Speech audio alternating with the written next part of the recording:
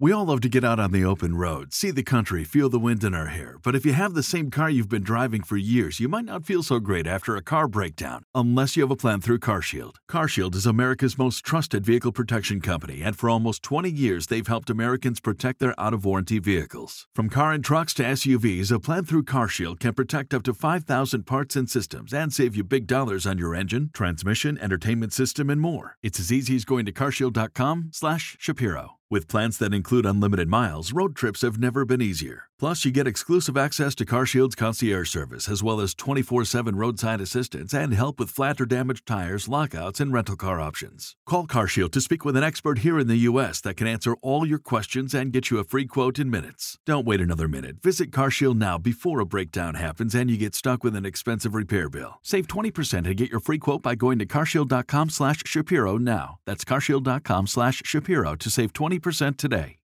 Fascist, anti-fascist demonstrators have taken to the streets of London to protest the fact Britain held a free and fair election and they lost. Shouting slogans in strange accents that made them sound kind of gay, the gay-sounding protesters demanded that the results of the election be overturned because they reflected the will of the people instead of their will. Not that there's anything wrong in being gay, by the way. It's kind of strange to have an entire country where everyone sounds like that, but again, really, it's totally fine. In fact, a country filled with gay-sounding fascists who call themselves anti-fascists and think they should wreak havoc when they lose elections might be kind of a fun place to visit, especially if you're like really stoned and everyone looks like a sparkly little gay Hitler. What was I talking about? Oh yeah, the British election was a massive defeat for the Labour Party and their policy of total economic destruction, national self-hatred, and virulent anti-Semitism. It was a major victory for some orange-haired guy who says crazy things all the time. So he's sort of like an English Donald Trump, except he went to Oxford and can recite Homer in Greek and sounds gay. The Greek-speaking, gay-sounding Trump is a supporter of Brexit, a plan to leave the EU, an organization dedicated to total economic destruction, national self-hatred, and virulent anti-Semitism. So an electoral theme begins to emerge. Many of the protesters felt cheated because the election was won by older, wiser voters instead of by spoiled young ignoramuses like themselves. So they ran around the city committing acts of vandalism and violence to show how ready they are to govern the nation. Many political observers here in the States have been watching the British election closely, feeling it may be a sort of gay-sounding preview of the 2020 election here. Although one big difference is that no one here wants America to be dragged down by becoming part of a dying Europe. Except, of course, the Democrats. Trigger warning, I'm Andrew Klavan, and this is The Andrew Klavan Show. I feel hunky-dunky, life is tickety-boo. Birds are winging, also singing hunky-dunky-doo. Ship-shaped, ipsy-topsy, the world is zippity-zing. It's a wonderful day, hurrah, hooray! It makes me want to sing. Oh, hurrah, hooray! Oh, hooray, hooray! All right, here I am broadcasting in beautiful New York, where I am for the Christmas holidays, last week of the last Klavanly week before the Christmas holidays come along. But then, of course, you'll have Jesus, who's probably better than Klavan. One of the gazillion ways in which politics makes us stupid is by obscuring the fact that good aims conflict. Essentially, good things like free speech and capitalism come into conflict with other good things like civil discourse and fair treatment of the less powerful. Most of us, by nature and by philosophy, support one conflicting good more than the other. And in the heat of politics, we often forget that compromise is not always a sin. Now, I'm a freedom guy, first and foremost. I'm always wary of restrictions on free speech, for example, because I don't think our elected officials are even a little tiny bit more wise or good than your run-of-the-mill steelworker or homemaker, and so they shouldn't be given the power to silence them. But right now, my commitment to free speech conflicts with my commitment to another good, the good of free enterprise. When a business essentially monopolizes a central means of communication, like Google or Twitter does, it becomes a power center like unto government itself. And at that point, though the business may be technically exempt from the First Amendment, I'm in favor of forcing them to comply with American values of free expression. The other day, Instagram and Facebook suspended the account of Owen Benjamin. Benjamin was a right-wing comedian. I had him on this show twice, I think, and he was edgy and funny back then, pushing the envelope, as comedians do, but not really hateful. Then, in my opinion, something terrible happened to him. If I had to guess what it was, I would say he'd been on medication and stopped taking it, but that's just my guess. In any case, he started spewing the ugliest anti-Semitic filth and lunatic conspiracy theories, often including utterly despicable attacks on my pal, Ben Shapiro. If I have any sympathy for Owen, it's only in the sense that I believe he's in need of serious psychiatric treatment. But that could be said of a lot of very, very bad people, so my sympathy is extremely limited. I don't think the world will be any the worse for having less Owen Benjamin in it, rather the opposite. But this censorship worries me all the same. We already know for a fact that the left would like to silence all those who disagree with them on the specious grounds that disagreeing with them is somehow hateful. And we know that Silicon Valley is leftist, and many there hate us conservatives so much they'll violate essential principles of Americanism to shut us up, especially if they think it will help Democrats beat Trump in the next election. YouTube already restricts videos by Dennis Prager, as decent and civilized a conservative as ever lived, and they frequently even demonetize me, one of the nicest people I know. These monopolistic corporations cannot be trusted with our free speech rights. The time has come for government, yes, the government, to make some free speech laws governing search engines and social media. These are not publishers with rights and responsibilities for their material. They are platforms like the phone company that everyone should be able to use. We should not give up our first and most important freedom on a capitalistic technicality. We will be talking about more stuff, including these hilarious interviews that just with James Comey and Adam Schiff that shows just how far our press has gone bad. But first, let us talk about the wonderful First Leaf. First Leaf is a genuinely good deal if you like wine, and I like wine. It is it's like a club that will send you a number of bottles of wine on your own schedule. They can send it every month, or you can make it 2 months, or whatever you want. What you do is you get started with a First Leaf wine quiz, and I use this and it assessed my wine drinking preferences. And one of the things about me is once I find something I like, I stick with it. So this really helped me to change and taste some wines I wouldn't have ordinarily taken. First Leaf then created an introductory 6-pack of wine for me, and all just $29.95. And they sent you 6 bottles of wine for $29.95, which is amazing because normally these bottles of wine go for $20 a piece. My bottles arrived, I tested them, I rated them, and then they could readjust their idea of what I like and send me something more specific to me, and it really worked. It really is good wine. It really is. Sign up with my link, and you'll get an exclusive intro offer, 6 bottles of wine for only $29.95 plus free shipping. Just go to tryfirstleaf.com/Andrew. That's 6 bottles of wine for only $29.95 plus free shipping at Firstleaf, that's one word, firstleaf.com/Andrew. Really, just give it a try, because you can cancel it if you don't like it, but you will definitely like it. Also, Another Kingdom is now available to everybody, and now we're doing some of the greatest episodes in the story. These really are terrific episodes, so if you're into the story already, you don't want to miss them. If you're not, you want to catch up and get to them. Another Kingdom is available to everybody. So over the weekend, Clint Eastwood's new film, Richard Jewell, about this guy who was burned by the FBI and by the press. He was accused of being a bomber when, in fact, he had been a heroic security guard who saved lives during the Olympics. And the picture bombed, which was a little touching to me because it was noted that it was Clint Eastwood's worst bomb since True Crime, the movie he made based on my book. And the only difference is True Crime was not one of Clint's best movies. This is a really good movie, and I'm sorry to hear it bombed. And of course, the press had been attacking it relentlessly because it made them look bad, and they felt it reminded people of how badly they're treating Donald Trump. Speaking of which, I keep going through this Horowitz report. Which just completely debunked the Steele dossier and the FBI FISA process with which they used to bug the phones and spy on 4 Americans associated with Donald Trump. Now, let's start with this. This is the dossier that had all this Oppo research that Hillary Clinton and the Democrats paid for, Oppo research from Russian sources that had these ridiculous attacks on Donald Trump. In the report, Horowitz says that Steele misstated and exaggerated the sources of his statement. And he said the report was full of rumor and speculation, and some of it was, he said it was word of mouth and hearsay, and some of it was even jokes that were taken seriously. So it was completely debunked, except for stuff that everybody knew, like Carter Page took a trip to Russia. That was in there, but everybody already knew that. Everything in it was totally debunked. Here's how it was covered by the press, especially CNN and MSNBC. Your intel community has corroborated all of the details in there, the meeting. Some of the substantive content of the dossier we were able to corroborate in our intelligence community assessment, which from other sources in which we had very high confidence level. We know that with the FISA application, the relevant parts of Christopher Steele's dossier were corroborated. Say that if the application included information from the dossier, it would only be after the FBI had in fact, corroborated information through its own investigation. We also know that as time goes on, more and more parts of the Steele dossier get corroborated. So when the president just refers to it as fake dossier, that is false?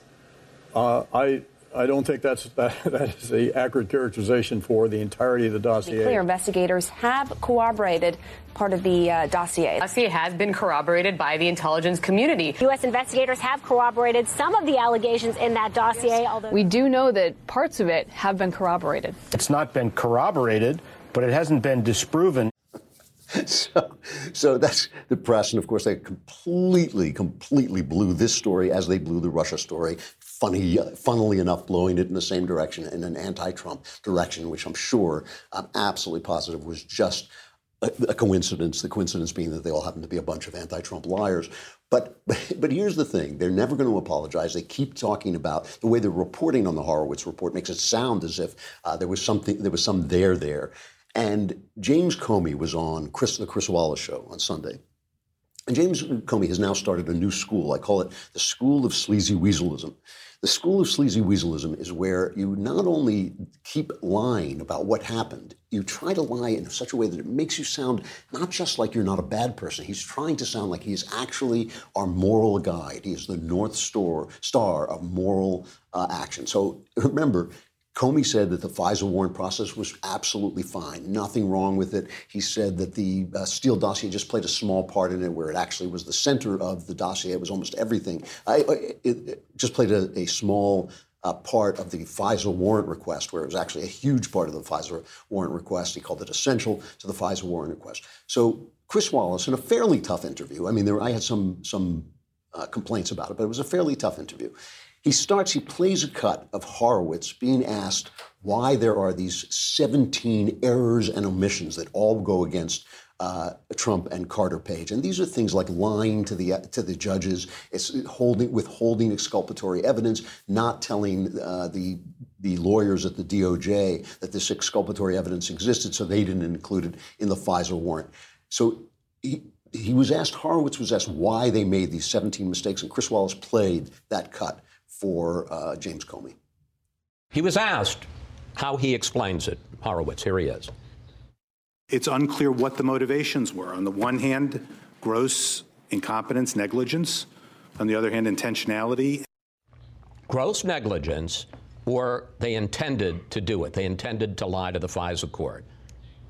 You were in charge during a lot of this, sir. And in fact, you signed the FISA applications. Sure. I think I signed at least 2 or 3 of them. He doesn't conclude that there was intentional misconduct by these career special agents. No, he just says it's one of 2 things and he can't decide: gross negligence or it was intentional misconduct. Well, that's what he said. I've read his report. He says, we are not concluding that there was intentional misconduct by FBI. Did you hear what he just said here? I did. I don't know the context of that. I've read. He was asked specifically, how do you explain it? And he said gross negligence or intentionality. Yeah, well, I'm sorry. He doesn't find intentionality, but that doesn't make it any less important. As director, you are responsible for this. I was responsible for this, and if I were still there, I'd be doing what Chris Wray is doing, is figuring out, so how did this happen?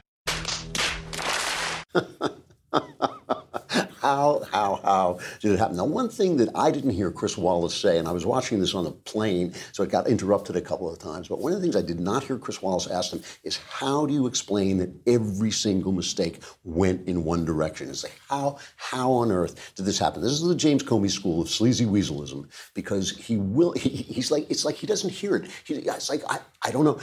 He was asked, Wallace asked him, were you vindicated? And he said, yes, I was. And then he played Horowitz saying he wasn't vindicated. And he said, well, I think we're using the word in different ways. It's like, yes, one is using it to mean vindicated, and the other is just practicing the James Comey School of Sleazy Weaselism. So the thing is, in my personal opinion, Michael Horowitz fell down on the job to some degree here. His research is thorough. He actually gives you all this stuff. But if you're doing an investigation You have to draw some conclusions. I think it's on you to draw some conclusions. If I'm the prosecutor and I find that somebody came to you and sold you home insurance and told you that it was going to cover you if your house burned down, and then it turned out your house burned down and you looked at the insurance and said, no, it doesn't cover that.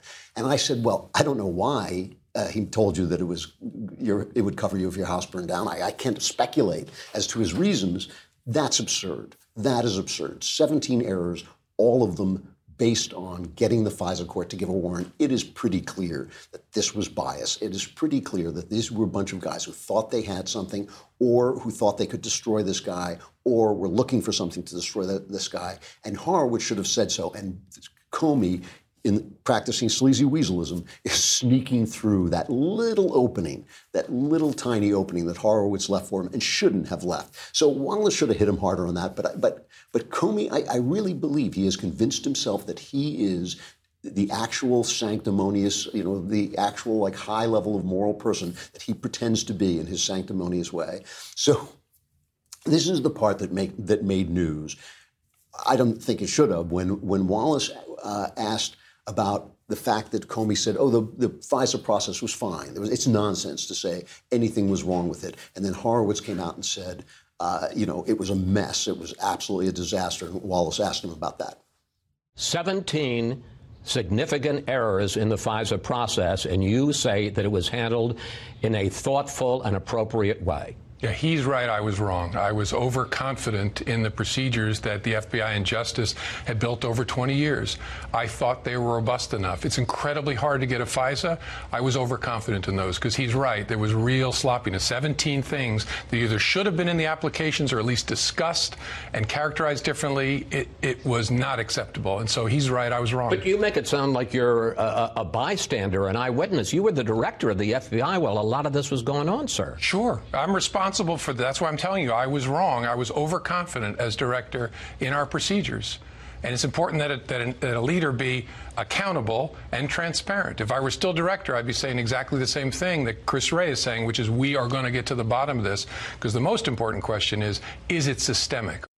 Utter crap. That is utter crap. And I'll tell you why. First, he says how terribly hard it is to get a FISA warrant. In the entire 33-year period the FISA court has existed, the FISA court has granted 33,942 warrants with only 12 denials. That's a rejection rate of 0.03% or zero, basically, of the total request. So they hand these things out like candy, like gumdrops, basically. And this other thing that he is responsible for finding out if it's systemic. Here's the thing. They made rules for FISA warrants. It doesn't matter what the rules are if you break the rules. It doesn't matter what the rules are if you lie. So either they lie on all the FISA warrants, that would be systemic, or they lied on this FISA warrant, which would be even worse because this affected our free speech rights and affected an election. I mean, everybody's talking about Russia meddling with our election when they took out a couple of Facebook ads. This is meddling with our election. This is the FBI meddling with our election. And if our press weren't so corrupt, if it weren't, they thought like Richard Jewell made them look bad. They're much, much worse than that. If they weren't so corrupt, this would be the story. This is a major, major blow to civil liberties, one of the true major blows to civil liberties in American history. It really is. This is really meddling with an election. And this clown, this sleazy weasel, is basically telling you, oh, I had nothing to, I was just the director of the FBI. How did I know? I have to say, I almost have more respect for Adam Schiff. Comey has convinced himself and is trying to convince us that he is a moral person. Schiff is just being a villain. I actually have more respect for that. Adam Schiff. He's like Richard III. Richard III says, well, I'm no good at being a lover, so I'm determined to be a villain. Adam Schiff is like, well, we can't win, so I'm just going to be a villainous, terrible person. George Stephanopoulos had him on and asked him about all this FISA nonsense, basically. This is cut number 4. I certainly accept that 2 years later, 170 interviews later, and 2 million documents later, the Inspector General found things that we didn't know 2 years ago. And I certainly concur with the Inspector General's conclusion that there need to be significant changes to the FISA process. We just didn't have that evidence available 2 years ago. But I think equally important, those that have made the argument, including many that are fond of the Wall Street Journal editorial page, that somehow this investigation was tainted from the start, improperly begun, driven by political bias, that it was all essentially a deep state conspiracy. They were spying on the Trump campaign. All of that was debunked by the Inspector General. They're lying to your face, straight to your face, lying to you, or this guy's an idiot. It's a complete lie. It's a complete lie. You know how we know it's a complete lie. And if George Stephanopoulos were not a Democrat hack, he would have pointed this out. You know how I'm always making fun of Devin Nunes' name? Nunes knew. That's not a joke about his name. Nunes knew everything that was in the report because he was on that committee, and he filed a memo saying that everything that the report said. He filed a memo telling the Congress that everything that happened in the Horowitz report happened. And Schiff filed a counter memo saying, no, it didn't. So Schiff lied then, and he's lying now. He said, well, how could I have possibly known? Nunes knew, so he should have known. And the fact that Schiff is such a liar, the fact that he's such an open villain, throws this impeachment thing into a whole new light. And I'll talk about that in just a second, but first let's talk about Wise Foods, because disaster can happen at any minute. No matter where you are, there's some kind of disaster that can happen. You don't have to live in fear. You don't have to sit around worrying that everything is going to fall apart. You just have to be prepared, and Wise Foods helps you to be prepared, because when government resources are strained, it can be days, if not weeks, before you can get to fresh food and water, and you can't rely on someone else. You have to rely on yourself. Don't put yourself in that situation without help. Wise Foods sends you the kind of food you need, the kind of food that can be preserved. All the ingredients are chef prepared internally by Wise Company. All you need is 4 cups of water. It doesn't even need to be hot. And you take the contents of the pouch, pour them into the water, you stir, cover, and that's it. In 15 minutes, you've got what the military calls an MRE, a meal ready to eat. And you've got it right there, and you don't have to worry about whether they can bring food for you. Wise Company uses the finest ingredients and food preparation technology to ensure optimal freshness and flavor. Until the end of this month, Wise is clearing out inventory to make room for redesigned packaging in 2020. So go to wisefoodstorage.com to take advantage of this clearance sale and save up to 70% off. And as always, shipping is free for my listeners when you use Klavan at checkout. That's wisefoodstorage.com and use code Klavan to save up to 70% off and get free shipping. In every emergency, you have to know, how do you spell Klavan? K-L-A-V-A-N, there are no E's in Klavan. I hope you were following that, because there are no E's in Klavan. I just make it look this easy. Listen, the thing is, the narrative that we've been hearing from the press, or at least from the right-wing press, is that this impeachment process that's going forward is bad news that is obscuring all the good news that Trump had last week, all the news of Trump's accomplishments. And let me just give you a list from the Washington Examiner of everything that happened just in 1 week in this Trump administration. He got the agreement on the new U.S.-Mexico-Canada trade deal, the revised NAFTA, and we'll try and talk about that a little bit more. But first, he got a new budget, including more than $1.3 billion for a border wall and blocks a government shutdown. House approval of the U.S. Space Force, a brand new branch of the military, government family leave that will be a model for a proposal for the public. This is something that he's been working on for a long time. Tentative agreement on trade with China. It's kind of a truce in the trade war with China, where we get some guarantees from the Chinese. Approval of Trump's 50th federal appeals judge, confirmation of a new Food and Drug Administration chief, and the signing of that pro-Israel anti-Semitism executive order, which has the New York Times, a former newspaper, so in a lather, because they know a lot of their readers are Jewish and will like this thing, that they've been explaining it away for 4 days. There have been articles about the fact that it's not really a good thing, which it is. There have been articles about it for 4 days in the New York Times.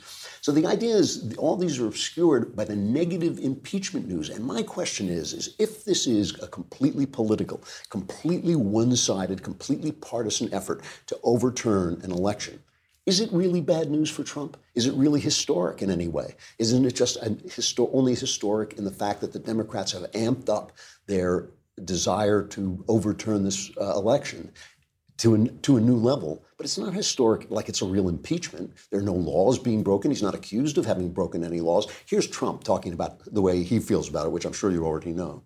It's a scam. It's something that shouldn't be allowed, and it's a very bad thing for our country. And you're trivializing impeachment. And I tell you what, someday there'll be a Democrat president and there'll be a Republican House, and I suspect they're going to remember it. Because when you use impeachment for absolutely nothing other than to try and get political gain. Now, with that being said, my poll numbers, as you know, have gone through the roof. Fundraising for the Republican Party has gone through the roof. We're setting records. Nobody's ever seen anything like it, because the people are disgusted. The people are absolutely disgusted. Nobody's ever seen anything like this. And I watched yesterday, I got to see quite a bit of it yesterday, and I watched these Democrats on the committee make fools out of themselves. Absolute fools out of themselves. The problem that the Democrats have is they have turned Trump into a flat-out truth teller. Like, Trump has this way of being a carny barker, of overstating everything, You know, he says his polls have gone through the roof. That's not true. But his polls have risen his job approval rating has risen about 3%. What I'm sure is true is that the donor base is going nuts. I'm sure they're just funneling money to the GOP with this. They must be furious, and the base must be totally lit up. So I'm sure he's absolutely right about that. But everything else he said is just basically true. So if this is just a pure partisan effort, is it really a blot on his presidency in any real way? I mean, you can say he was impeached, but at this point, as he said, impeachment really means nothing. Another win that Trump had this week, aside from the fact, oh, by the way, that the stock market has now just broken, just as I was coming in, broke another record, had another record day, which made me remember Paul Krugman's statement after Trump won and the markets dived. Remember that? And Paul Krugman in the New York Times said, "When will they recover? My first guess is never." So I guess they gave him another Nobel Prize for economics. But here's the other thing that happened this week. Nancy Pelosi was at a friendly meeting, a friendly interview, where she had a moderator asking her questions, and the moderator asked her, how come impeachment is going so, why are you rushing the impeachment? Here was her response. One of the biggest criticisms of the process has been the speed at which the House Democrats are moving. But seriously though, It's been going on for 22 months, okay? 2.5 years, actually. There has been some criticism, though, I will say, about whether or not you should move forward before the end of the year or wait for the courts. Why do you think now is the time to move? Well, I think we're not moving with speed. This, was it 2.5 years ago that they initiated the Mueller investigation? I feel the need for speed. 2.5 years. She is admitting that this has nothing to do with Ukraine. 2.5 years ago, they started the Mueller investigation. That came a cropper, so they went to Ukraine. This is why from the beginning, I'm perfectly willing to criticize Trump when he's wrong. I'm perfectly willing to say he needs to be impeached if he does something impeachable. And I'm perfectly willing to say that he shouldn't have mentioned Joe Biden on the phone call with Ukraine. But, it's kind of typical Trump. He stepped over a line, but it's only a line of politeness. He could have easily just said, I want you to investigate corruption, including corruption with Burisma, and nobody would be able to say anything. But the fact that he mentioned a political opponent was careless. Okay, it's careless. You impeach a president for that in a pig's eye, right? But the fact that this has been going on for 2.5 years, and she admits it, just shows that this whole thing is a scam. Trump is absolutely right about it, which is the reason the minute it started, I remember we were on the backstage show and everybody was saying, well, should he have said this? Should he have mentioned Joe Biden? And I just said, I don't care. I don't care. This is an attempt to overthrow an election. And it's not even that at this point. It's an attempt to gain political points, and I think it's costing him. And what's really interesting about it, too, is that with this new NAFTA deal, the Democrats worked with Trump, and they got a lot of concessions. They got a lot of concessions to get the deal done, as you would with a House that is majority Democrats. And so some Republicans are complaining. Here's Robert Lighthizer, who is Trump's negotiator, talking about the concessions he made and why he made them with the Democrats. We had an election, and the Democrats won the House. Number one. Number two, it was always my plan, and I was criticized for this, as you know, it was always my plan that this should be a Trump trade policy. And a Trump trade policy is going to get a lot of Democratic support. Remember, most of these working people voted for the President of the United States. These are not his enemies. So what did we concede on? We conceded on biologics. Yes, that was a move away from what I wanted, for sure. But labor enforcement? There's nothing about being against labor enforcement that's Republican. The president wants Mexico to enforce its labor laws. He doesn't want American manufacturing workers to have to compete with people who are operating in very difficult conditions.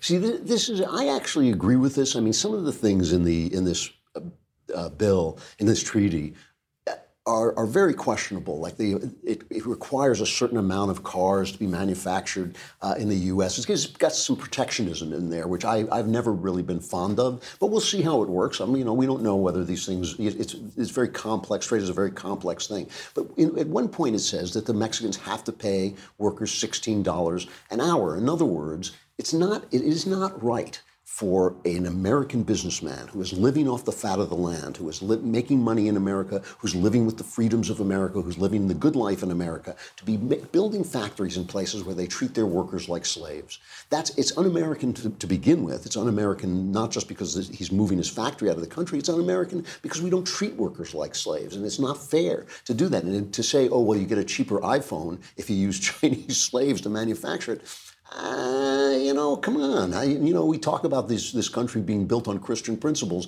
I don't think that is a fair thing to do. And I think the government can say we can make treaties like this about it. On the other things, the one thing we can say about this, it's too soon to tell whether this is going to be better than NAFTA. The Wall Street Journal says they think it's worse than NAFTA. It's too soon to actually tell in its results and the way it's going to work. But at least it's Trump's thing. It is something he wanted. And it's funny, I think back to this conversation I had with Ben way back in the beginning of the administration. We were in Dallas at the site where JFK was killed. And Ben said to me, what do you think is the best thing that can happen? And I laid out this thing where I said he'll cut taxes and the economy will go through the roof. And then he'll start to do things that will drive you crazy. And I'm sure a treaty like this, I haven't talked to Ben about it yet, but I'm sure a treaty like this, there are things about it that drive him crazy. And I think the leave for women, which I'll talk about more later on, the parental leave for women probably drives Ben a little crazy. And I have sympathy with that. It's a Democrat thing. It's a thing that Democrats would support. Normally not a thing that you would get from a Republican. But that is because there is a new conservative coalition. And that's what I'll talk about in just a minute. But first, I got to say goodbye to Facebook and YouTube, which will give you a moment to go to dailywire.com and subscribe, which you should be doing anyway, because we want your money, and when you subscribe, it protects us from boycotts, and it protects us from the outrage mob, and it protects us from Media Matters saying, Klavan said this, and now you have to drop his sponsors. If we have your subscriptions to back us up, we don't have to be afraid of that. So it's worth that. Plus, of course, with a high-level subscription, you get the fabulous Leftist Tears tumbler forged out of material found on the cliffs of Mount Doom and then shaped by the delicate fingers of Mexican virgins. I just made that up. Don't pay any attention. See, this is what I mean. If I said that and we don't have your subscriptions, I'll be taken off the air. Come on over to dailywire.com.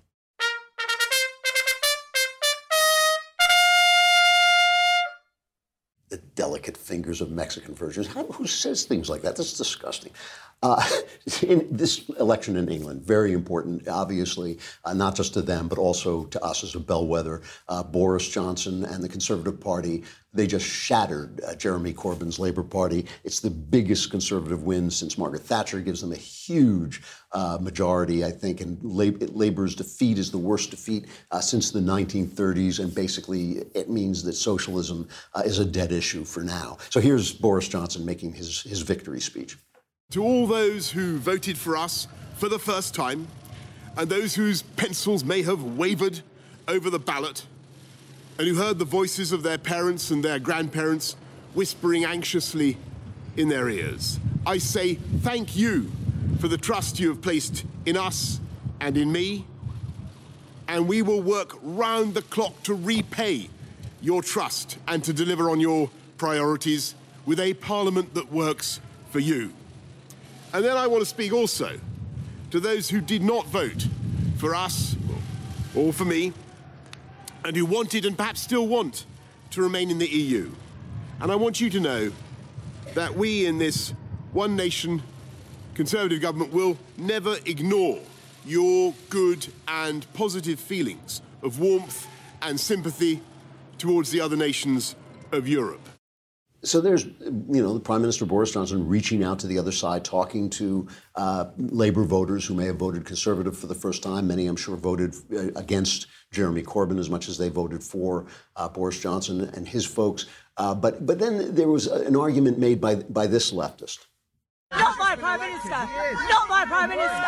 Fascist! Not my Prime Minister! Not my Prime Minister! Not my Prime Minister! Not my Prime Minister! Not my Prime Minister! Fascist! Fascist! Racist! Sexist! Fascist! Sexist! Racist! That's wrong, little mama! She makes a good point. When you put it that way, I see things totally differently as I'm backing up and running away.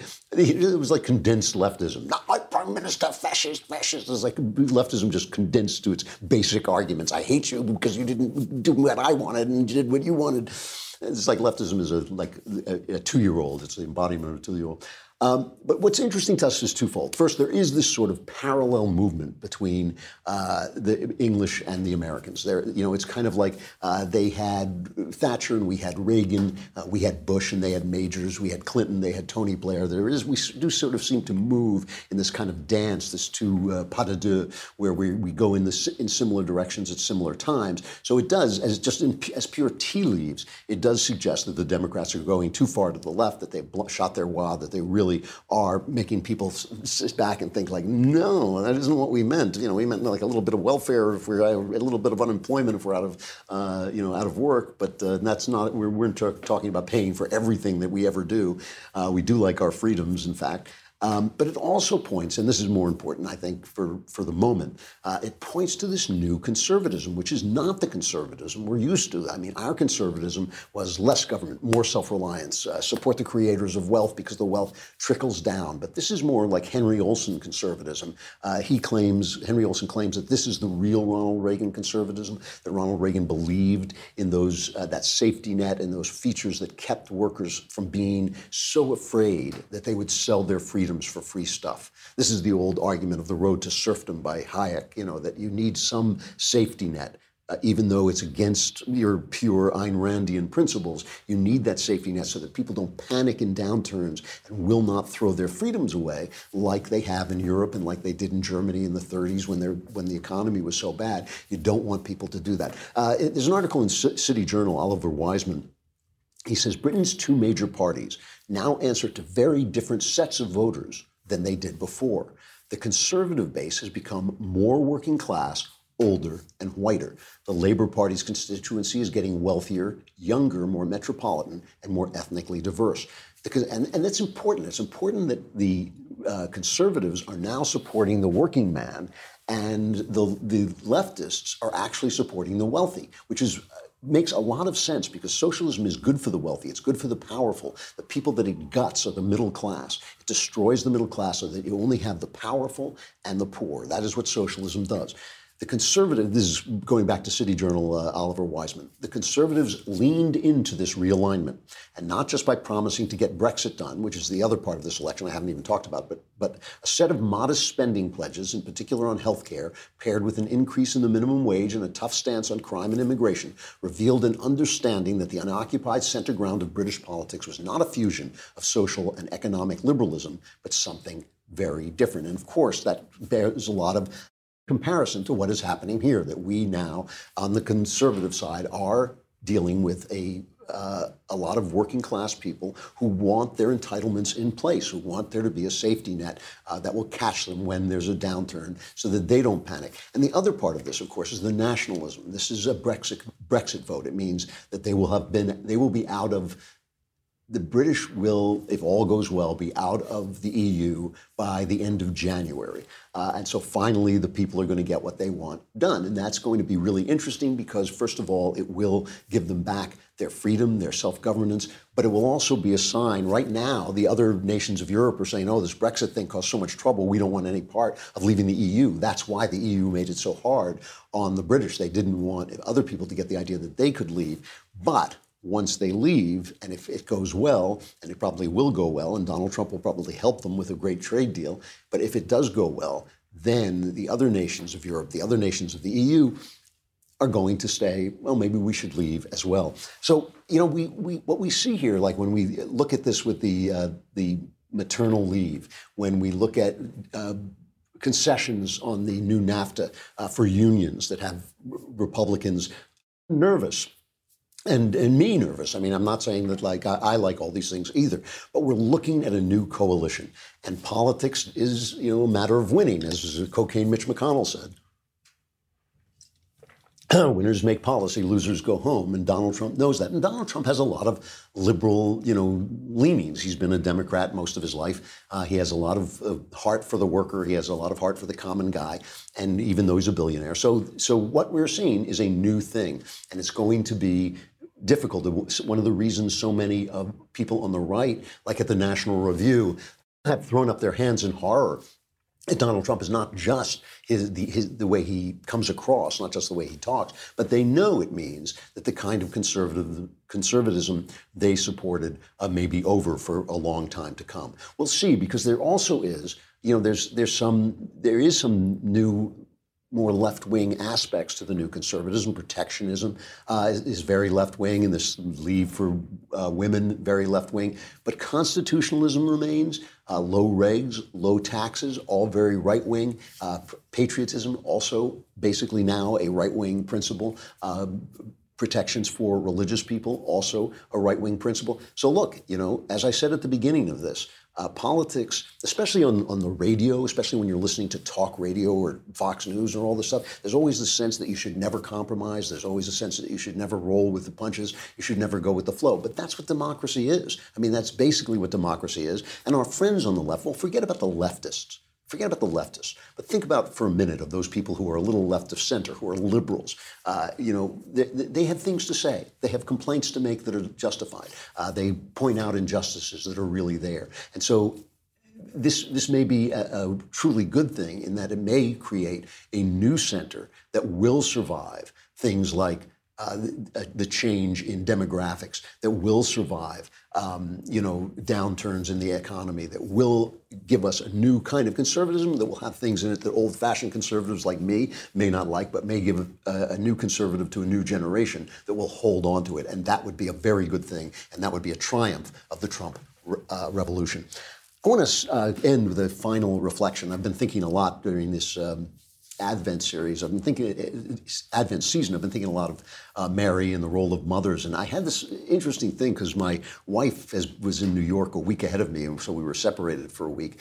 And we both had noticed the same thing. I was in church when I started to notice the intense importance of the love that mothers give their children, because you sit there and you see a child who is glommed onto his mother, a mother who is 100% there for her child, and you realize they are receiving something that is how can I put it? It's priceless. The people who have it, I did not necessarily have it, and people who have it have an advantage in life that other people don't have. It is something that will make them solid their whole life long, and people who don't have that instantaneous, deep connection with their mother in the first few years of their life never get over it, or if they do get over it, they have to work incredibly hard. And I was thinking about that, about what a beautiful thing that is. And then last night on my way back to my hotel, I stopped in a bar for a glass of wine. One of my true pleasures in life is sitting in a bar with a glass of wine and watching football on TV. So I thought I would do that before I went to bed. And I stopped into this very nice but basically empty bar where there was a nice girl behind the bar, tending bar, who looked like she was in her 20s. And they were playing the football on TV, but they were playing rap music They were playing rap music on the speakers, on the audio. And once again, I don't listen to this music. Once again, I was absolutely bowled over by the vileness of it, by the filth of the language, the repeated use of the F word, which was just blaring, and the treatment of women as objects of basically things that they were there for the pleasure of men. And I was watching because a couple of other young women came in with their boyfriends or with their escorts in any case, and I was watching them because when there's a beat and you're a young girl, women move to the music, and they were sort of doing that, but also sort of not. I thought I sensed a little discomfort. I wish I had been able to ask them how they felt about having this tripe come over. That really was, I would have left if I'd been with my wife, but I couldn't figure out a way to ask them without being creepy. And I was thinking that, There is a reason that feminism rose up in the 18th century. I mean, there really is. That women lost a lot of their home industry that gave them economic power and economic meaning in their life because those home industries, like making clothing, became factory-based. And I'm hoping some of that will come back now with the computer age where you can work out of your home. But the other thing is the fact that children live longer, which is a wonderful thing, also reduces the value of women as producers of children, right? Because before you needed 12 children just to get 2. Now you have 2 children, you have a very good chance that they will live. And so that really means that the work of motherhood has become less economically urgent, that you can do it less. And that has a funny effect. Of course, the children living is a wonderful thing, but has a funny effect of making women, the fact of motherhood, less economically viable. And so you're thrown back on your values. Technology does this. It sometimes makes it possible for you to do things that are against your values without consequence. And so you're thrown back on asking yourself whether your values were good in the first place. And I think women have been sold a bill of goods by feminism. I think that they've been told that going to work in an office, for instance, is more important. Leaning in, like men do when they work, is more important than this motherhood job, which I think is the most important job. And so it's a good thing in the same way it's a good thing for employers to give leave to mothers who have children. But it sends the message that the work a woman does for her employee is their first job, and they're allowed to go home for a little while to take care of this other job, when really employers are there to employ men so that men can pay for women to do the thing that they do best, and most importantly, which is raising children. And I think that they've been sold a bill of goods. I think that without motherhood as their center, I think women become these objects that are reflected in rap songs. And I think that for women to have to sit and listen to that in a public place, listen, somewhere between acceptance of that and censorship, there's got to be a place where it simply becomes unacceptable. And maybe the fact that one of these songs was by Kanye West, and I'm sure you know what song it was. It's called something like I Love That or I Love It. Maybe the fact that one of these songs was by Kanye West, and Kanye West has become a Christian who has denounced some of his own work. Maybe that shows that we are on a trend where this will become unacceptable, as it should. And then you can censor it without giving government too much power. I got to stop there. I will be back tomorrow, last of the Klavan weeks before the end of the year. So you want to suck up as much Klavan-y goodness as you can. And I am Andrew Klavan, and this is The Andrew Klavan Show.